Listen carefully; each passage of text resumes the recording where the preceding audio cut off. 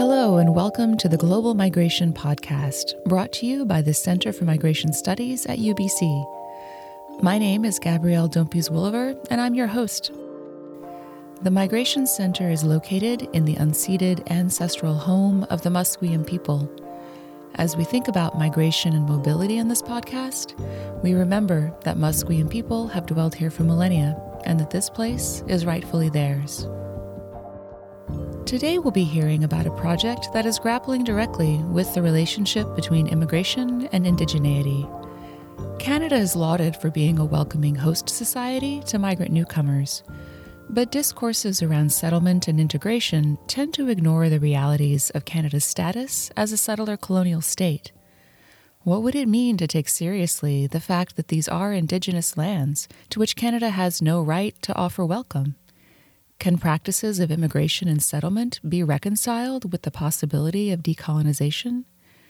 These are the questions that brought together partners in Coast Salish Territories, or Vancouver, BC, for a multi-year research collaboration called Belonging in Unceded Territory. Here's how their story begins.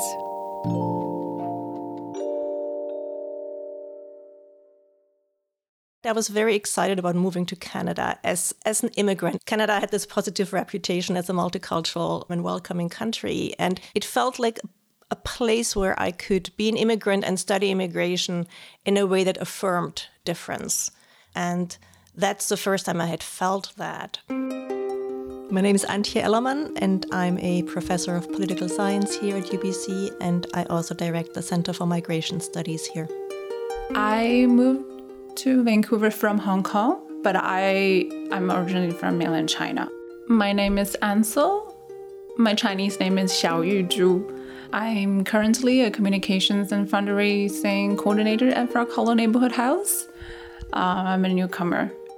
Growing up in Germany in the 70s and 80s, I was the first generation of high school students who really had Holocaust education really comprehensively integrated. And that was a very powerful experience. The question that was always kind of at the forefront is that of collective responsibility. And what does it mean for Germans born after the Holocaust to still be collectively accountable for what happened? And so I left Germany after high school for many reasons, but that was one reason. I just felt I needed some breathing space. So came to Vancouver 2019 and had no idea about the decolonization movement or any of the historical context that comes with colonization. So to me, it has been a tough ride for me. It's just an awakening moment. This topic is very sensitive, and also it has so many layers to unpack for a person. And then I lived in various countries, including the US, and while I studied there, I didn't really grapple at all with the fact that I was living in a settler colonial country. That wasn't part of the conversations that were around me. And then moving to Canada in the early 2000s, it was very similar. I am Jess Siegerts. My Indigenous name that I had taken on is Danage, meaning Martin Eyes, and I am Dene Cree. I am the intercultural, intergenerational, it's a very long title, community programmer. So my role with Frog Hollow is to help facilitate and create spaces for community learning, community engagement. My grandfather was Dene Southland from up Treaty 8 territory. My grandmother was Cree from up in the same territories, just different parts of the lake. There's this huge lake, Lake Athabasca. It's the northern parts of what is colonially known as Saskatchewan. So my grandfather from Fond du Lac First Nations, Victor Siegerts, and my grandmother was Mary Sanage, and she was from Fort Chip. And somehow they met in the middle. And then after a few years, I started to encounter arguments about settler colonialism. And it was the work of the Truth and Reconciliation Commission that really put that on the agenda. And there were also conversations in the settlement sector in Vancouver. So immigrant and refugee serving organizations who started thinking about what does it mean to welcome immigrants when you don't really have the right to welcome as a settler. As a newcomer, first you come here, you need to think about, I need to find a job, find a housing, get myself settled. And then again, you need to think about the place that you chose to move to and you want to call it a home. And you are told this land is stolen, it's unceded, and with all these ugly legacies of a country, you're almost experiencing, start to question your choice to move here. Why? My family, they mostly grew up in Uranium City. My mother, all my uncles, which was a huge mining town back in the 60s and 70s. My auntie Vivian came here as well because, just as the name and the title of the place is, uranium, that place, it was so polluted and it's mostly unlivable. So she would consider herself an ecological refugee on these lands. And I thought that that was a really important way of distinguishing our presence here. Migration studies really ignore settler colonialism. And so how do I bring these things together? And then I had a group of colleagues here at the Center for Migration Studies who were also interested in exploring that intersection of migration and colonization and indigeneity. And that really helped me to make connections in the way that I had not made before. And so I was at that point of really personally struggling with what does it mean to be a settler here? Like, how can I be a settler without colonizing? For myself, I came here understanding these lands somewhat, but not to the extent that I do now. And I hold a lot more respect to these lands now than I did, and all lands more than ever. Jess, Antje, and Ansel were brought together by this research project called Belonging in Unceded Territory. It's a collaboration that began in 2019 between UBC, Frog Hollow Neighborhood House, and two settlement sector organizations, AMSA, or the Affiliation of Multicultural Societies and Service Agencies of British Columbia, and ISS of BC, the Immigrant Services Society of BC. It's a multi-year project, and so I can only speak about the first year, which we've finished now. And that was a close collaboration with Frog Hollow Neighborhood House, which is one of Vancouver's neighborhood houses in a neighborhood with very high immigrant population. I've really learned through working with the team there, the Wakasali team, which is a decolonizing project team, about the way they serve immigrant communities and try to build decolonizing initiatives into the programming they do. It started out as a small, distinct project, and now they're really trying to integrate decolonizing initiatives into all of their programming. This project was gifted with a Salish name called Wakasali by an elder, Shane Point. Wakas means frog, Sally means spirit.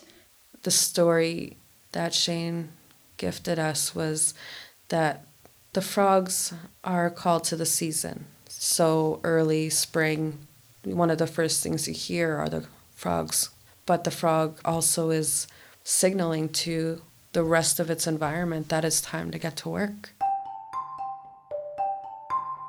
Wakasali began as a program funded through Heritage Canada with Diane Woman, Sherry Small, and in partnership with MVAC. That's the Metro Vancouver Aboriginal Executive Council. Eventually, things kind of fell into place where Vancouver Aboriginal Community Policing Center became our major partner.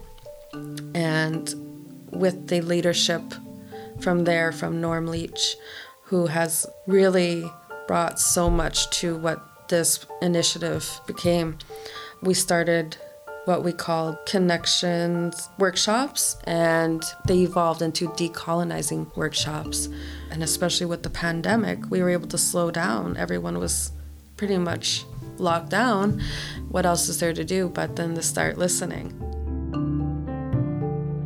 We were also feeling this is such important work that we need to do at neighborhood houses, especially neighborhood houses are like place-based organizations. We build deep connections with the neighbors and neighbors with diverse background.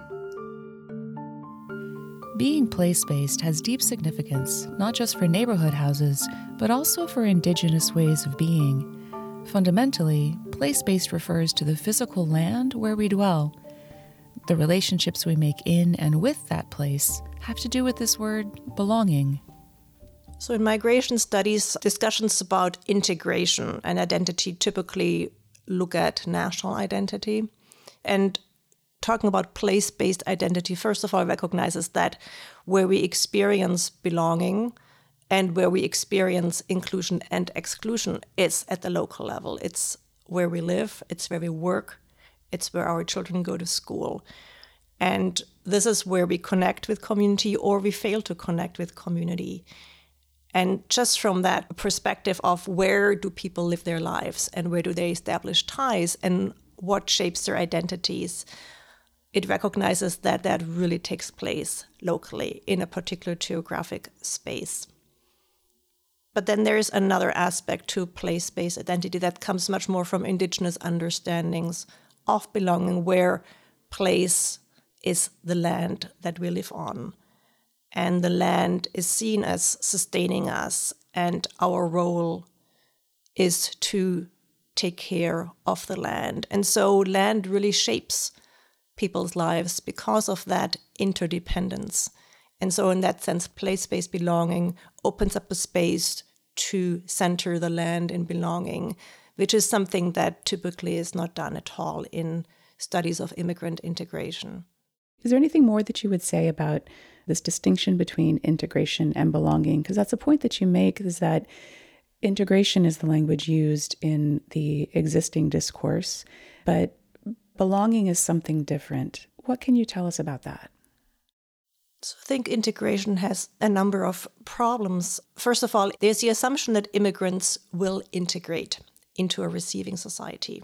If not immediately, then over time. If not in this generation, then with the next generation. And so integration is measured as immigrants becoming more similar to the mainstream. And the closer and the more similar immigrants get to that, the more successful integration is seen. So there's a real strong and often not explicitly acknowledged normative component that it is positive to become like the mainstream. And belonging tries to get away from that in allowing for a critical lens to be applied to the mainstream and asking, well, do we actually want immigrants to become like the mainstream? If the mainstream is so structurally shaped by settler colonialism, if immigrants are not just to become fellow colonizers, they should not become like the mainstream unless the mainstream changes. So that's a really fundamental point that's really important to me, and that is fundamental to the project. Talking about belonging has also other advantages. It talks about everybody, not just immigrants. Everybody negotiates belonging. Everybody wants to belong. Most people struggle to belong at some level. And so there is kind of a shared humanity in the conversation about belonging that also is very open-ended, because it doesn't tell you what the belonging is to. It opens up again that space for the possibility of belonging to land, which again with integration, that's not even on the agenda. And I think it opens up a space for indigenization, for thinking about belonging in different ways, of belonging to land, if we change that preposition, rather than the land belonging to us. And that, I think, is quite transformative if people switch their thinking and not centering themselves, but centering the land. In addition to focusing on the land, indigenization also relates to the research process itself here. Who's holding the conversations, how they're being facilitated, and what kinds of questions are being asked. 2 kinds of discussion groups were held during this stage of the research. With non-Indigenous community members, Ansel and Antje conducted pretty typical interviews. But with Indigenous leaders and community members, Jess hosted talking circles, according to Indigenous protocols. So we were interviewing leaders from neighborhood houses across Metro Vancouver and leaders from immigrant service organizations, also with BIPOC activists that we built a relationship with during our work at Frog Hollow and other neighborhood houses recommendations. So we asked them questions about their understanding of belongingness in the context of both work setting and also personal lives.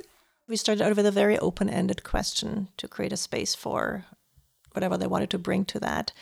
And then we moved toward prompting people to think about what belonging on unceded territories means to them. We asked about how can we reconcile living in Vancouver as a settler with decolonizing. Is there a way in which we can move toward decolonizing our belonging? Is it possible to reconcile welcoming immigrants with promoting place-based belonging that is not colonizing? We asked participants to reflect on what does decolonization mean to them and what the obstacles are for decolonizing.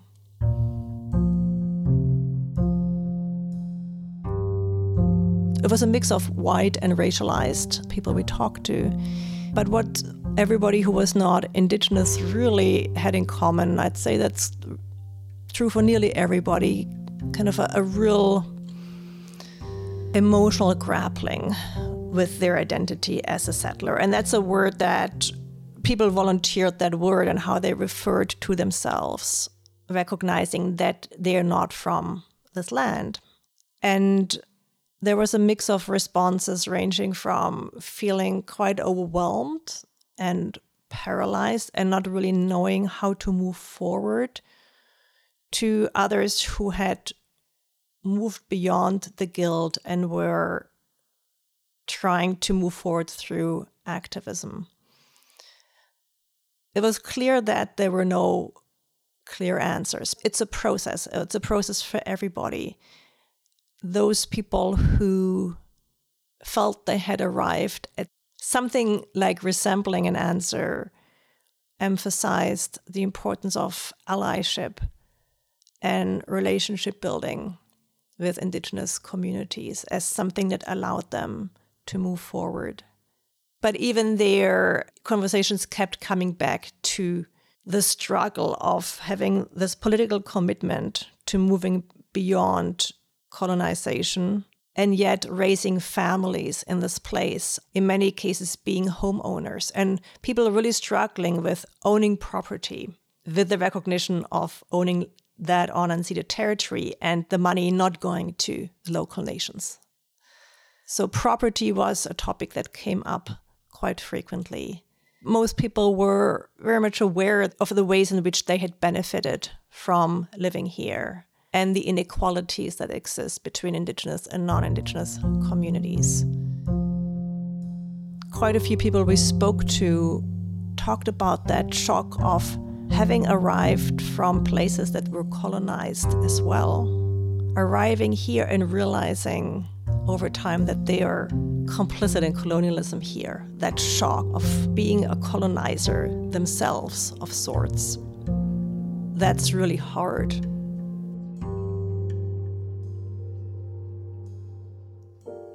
One of the things I found through these interviews, because we were interviewing both non-Indigenous and Indigenous people in a community, there's a difference when I talk about land. Indigenous leaders, their understanding about their relationship to the land, it's spiritual. And non-Indigenous folks normally don't think too much about that or don't treat land as that important. And I feel that was starting to shift from treating the land only as property or having no conscious relationship or emotional relationship towards the land to now putting land at the forefront. We heard some of this difference in relationship to land and how Jess introduced herself earlier. But this is something she brought with her to Coast Salish territories from her own ancestral home. Remember, she is Indigenous, but she, too, is a settler here. So just being Indigenous does not give me rights to these lands whatsoever. As I said, Dene Cree, my territories are my ancestors' territories, which cover a big part of the north, central, even parts of northern BC. But even though my people were migratory people, we would never have traveled over to these lands, because who wants to climb those mountains? And so realizing the land that I'm on, it's very foreign to me because of the climates, especially being from the subarctics to the beautiful Pacific coast. There's nothing that we share of land that are similar. So as Dene Cree coming into these lands, I'd have to learn the language of these lands. I'd have to learn the plants of these lands, the people. There's protocols, and we understood that. I am a settler, I am a guest, and I am here to learn from the Coast Salish, not to impose any of my teachings or my ways of being and knowing. It's myself to come here and understand their ways of knowing and being and what it means to be a good guest. This is an important example, an indigenized example, of how some negotiate being a settler without being a colonizer. The research process also tried to adopt indigenous ways through the talking circles that Jess hosted. How could they help counter the long history of academic research that takes without consulting or without giving anything in return? So those talking circles, when they started, we wanted to make sure that things were done right in the sense of what we were offering and what was going to be taken. All that I kept thinking about was safety, compensation, proper protocols, as well as making sure that we were doing it with clear intentions of being in a good way. And I feel that that was done well, and especially with a lot to do with the support of Antje, who was open to these suggestions and finding ways to decolonize the research itself, which was really neat. By having that big question that is constant in the field, especially where Indigenous voices are used in research, is who is it benefiting? And that's what we wanted to keep asking, was who is this benefiting and how and why? And if not the Indigenous people directly, then how is it going to be affecting them indirectly?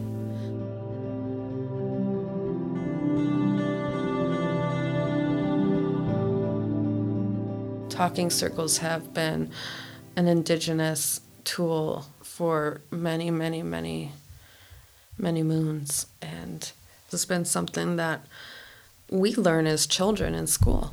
We've learned, even with resolving conflict, you're sitting in a room and each person gets a chance to speak and to come to a solution, or maybe not a solution, but respect. So the idea was bringing these talking circles to this research with Indigenous leaders and knowledge keepers and community members, and they were really beautiful. We were able to open up our talking circles in a good way with prayer, with acknowledging land, with acknowledging each other, and having an opportunity to share where we were. So the talking circles were structured quite differently from the interviews in that we had somebody who gave a land acknowledgement and did a welcome, which was a quite lengthy welcome and really sharing about their own, introducing themselves and where they're from, their ancestors, and where they're at today. Anyone who's working and in connection to land and Indigenous themselves are going to introduce themselves in a way that establishes who they are, where they are, to where they are, to when. And that was much more important for the talking circles than in the interviews, where the introductions were done in a very colonial way. We were pretty couple of sentences about ourselves, and that's all we think people need to know about who we are as individuals. We don't need to have a whole list of questions when it's going to be answered and given in just introductions themselves. And so we had very few questions for the talking circles. The first one is, where's your ancestral home? We asked this question to in the interviews, but we phrase that very differently. We're like, where are you from? The second question, rather than having an open-ended question about what does belonging mean to you, the question was already much more indigenized. It was, could you describe to us your relationship to the land? Because it was just the assumption that is what belonging means. And how does that relationship to the land shape your belonging? There was a distinction made between what it means for indigenous peoples as individuals and communities. People talked about decolonization as healing, overcoming the internalization of colonization through Indian residential schools, through the trauma that's been passed down and being socialized in a settler society. So decolonization requires that internal healing and kind of an inner decolonizing, which people thought of as caring for yourself, responding with love rather than with hate to others. And somebody said, I want to walk this land like it's my land. That's what decolonization means to them. And then there was a discussion about what decolonization means in relation to settlers, which is different. And that is really, it was the same insights that are the answer to the question of what would you say to newcomers to this land. So what participants said is if people come here, they should conduct themselves according to indigenous protocols.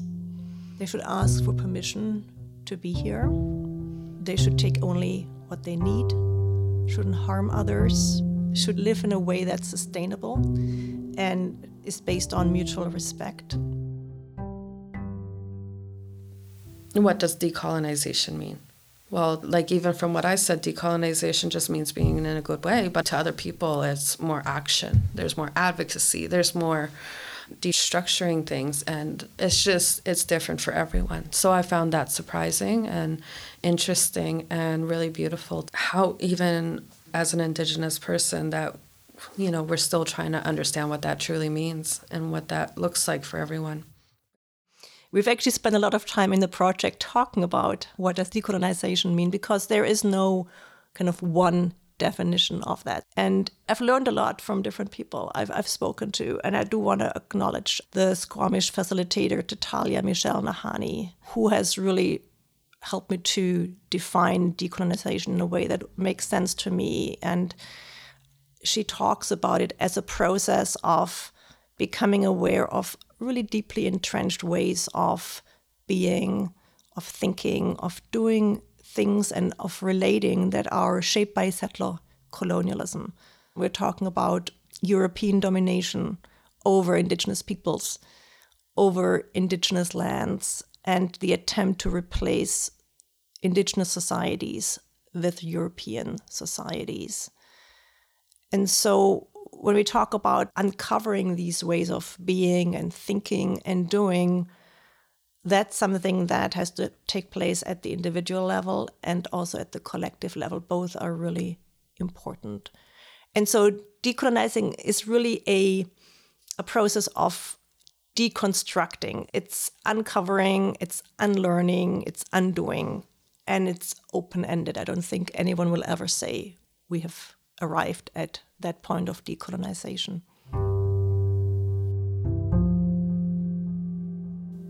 Tatalya Michelle Nahani talks about what it means to indigenize as centering indigenous ways of knowing and of doing. And she defines it as connecting with the land and being better ancestors. And that's a term that I really like, being a better ancestor. Being in indigenous spaces as a newcomer, as an immigrant, there is this awareness of a lack of ancestry and roots to this place. And thinking about ourselves as ancestors, thinking about 7 generations ahead, really changes that. It's a very grounding way of thinking about ourselves and our place in society. Especially with newcomers, they have different stories as in why they came to Canada. Through these workshops, we not only talk about what it is on this land, we also talk about what's their connection to their own motherland, where they came from. So Norm, one of the things that he will always say in the workshop is, we're all indigenous from somewhere. And that just immediately like, aha, yeah, we are. That really makes people feel looking at things in a very different perspective. Some of them actually got really emotional because some of them might feel disconnected with their land. So through this process, they realize it is important to acknowledge where the wisdom and resilience they got from their own family, generations of ancestors from their own motherland, and those wisdom gets passed on to them as well, so that they are resilient today to choose a different land, to build a home, to survive, to have a life.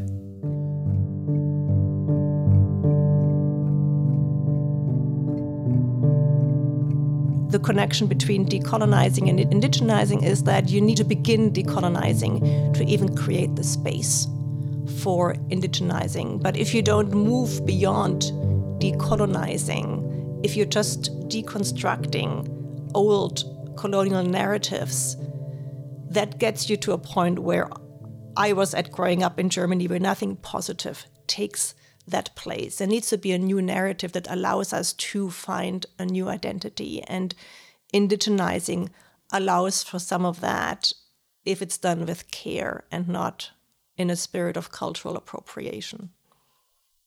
One really important new narrative is the narrative of being a guest.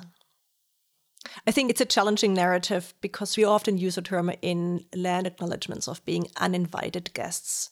That's a tough nut to swallow in terms of recognizing that you may have been asked as a newcomer by the Canadian state to come here, but not by the indigenous peoples of this land. But I think we can also talk about focusing on the importance of what it means to act as a guest, and not just a guest within a community, but a guest on land as well, which again gets back to the importance of taking care of the land and recognizing that the land sustains us. I've often been struck of how indigenous people from other parts of the country talk about themselves as being guests here. So it's not just a settler term, it's recognizing that you're on a different territory from your ancestral territory. And there was something quite personally, I'm speaking really personal here, something quite liberating in that. It's just a factual acknowledgement. And it recognizes that you're here because somebody else took care of the land. There is a responsibility and accountability toward those communities. And being a good guest means living according to the rules that these communities have decided on for themselves. So thinking about being guests is really fruitful as a new narrative. It also is such a stark contrast to the migration literature, which talks about immigrant receiving societies as host societies, where it's the settler society who's the host. And I like the fact that it challenges that, where the host is now not Canadian society, but the host is it's the Musqueam, it's the Tsleil-Waututh, it's the Squamish nations. And what does it mean to be a guest on the territory of these hosts? Challenging Canada's status as the host society also points us to another way the state falls short of the promise it seems to offer, particularly in terms of multiculturalism. Multiculturalism has a lot to offer in that it really embraces diversity to some extent. And I'm saying to some extent because I recognize there is structural racism that racialized immigrants deal with here in Canada. But when we recognize the reality of settler colonialism, multiculturalism becomes much more problematic because it's really designed to hold out a promise of tolerance and cultural equality. So even if we take that promise at its face value, it treats different groups in society as cultural groups that can coexist through tolerance. And that leaves no space at all for indigenous peoples in terms of pre-existing and self-determining nations that are not just a cultural group like other groups, but they are the peoples of this land. And so it depoliticizes the dispossession and displacement of indigenous peoples.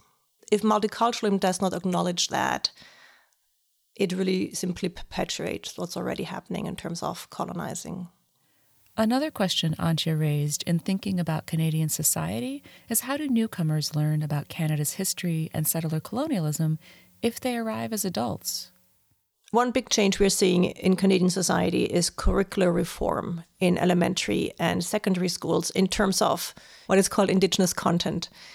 Immigrants who arrive as adults will not go through that schooling system. And so if they don't learn about that in community organizations like neighborhood houses, settlement sector organizations, it may be very hard to really learn about Canadian history and present in that respect.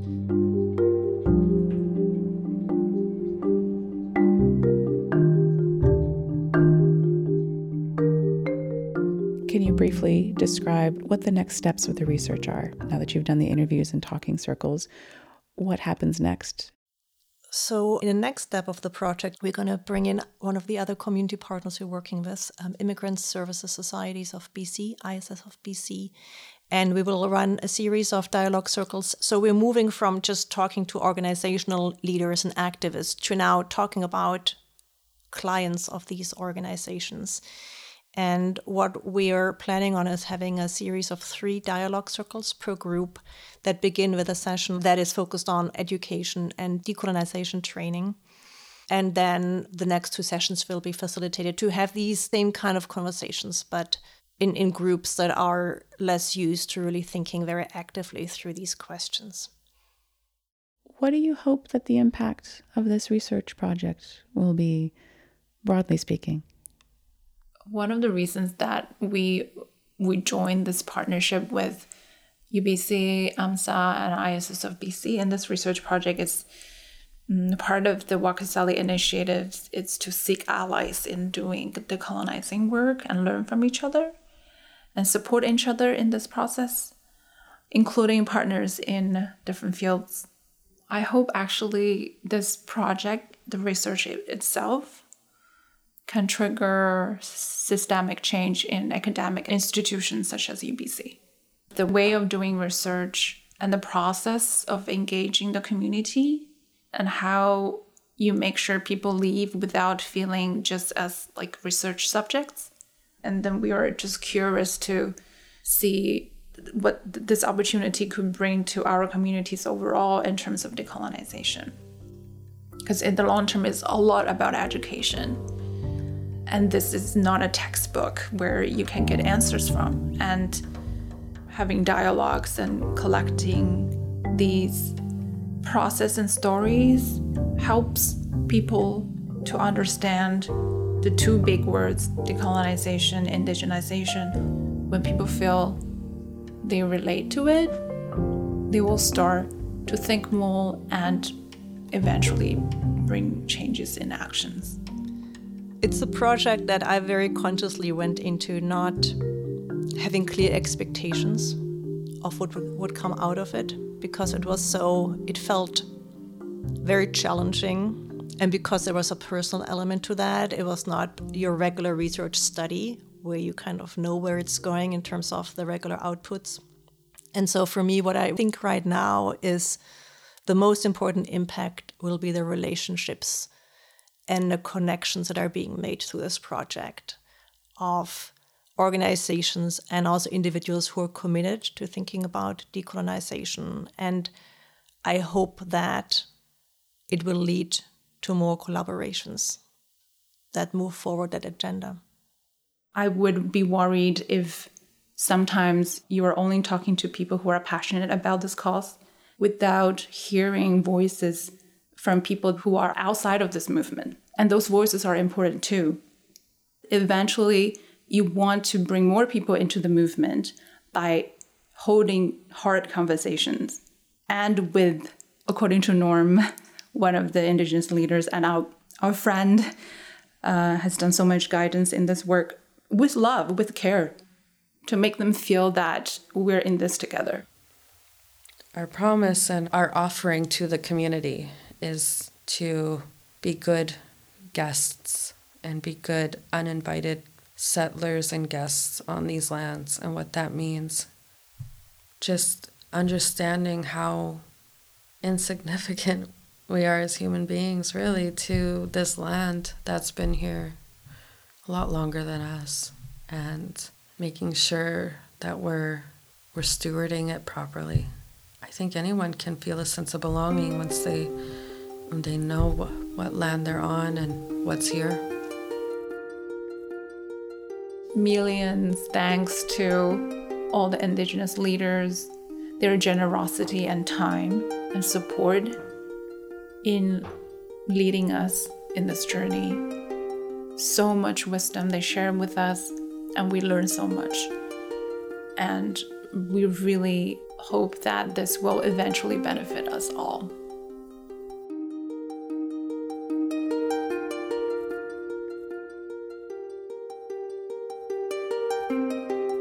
Special thanks to Jess Siegerts, Ansel Zhu, and Antje Ellerman for sharing this research with us.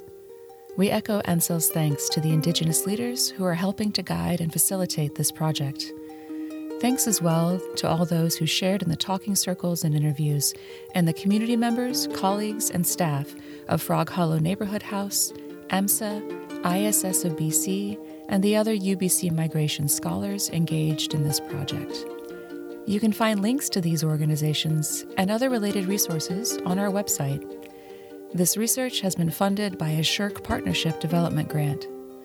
The Global Migration Podcast is produced by the Center for Migration Studies with the support of Atia Yekta, Francine Rodriguez, and Center Director Antje Ellerman. We acknowledge once again the Musqueam place that supports the Center's work, and that gratitude for it is not enough. For more episodes and information, please visit us at migration.ubc.ca. Thanks for tuning in.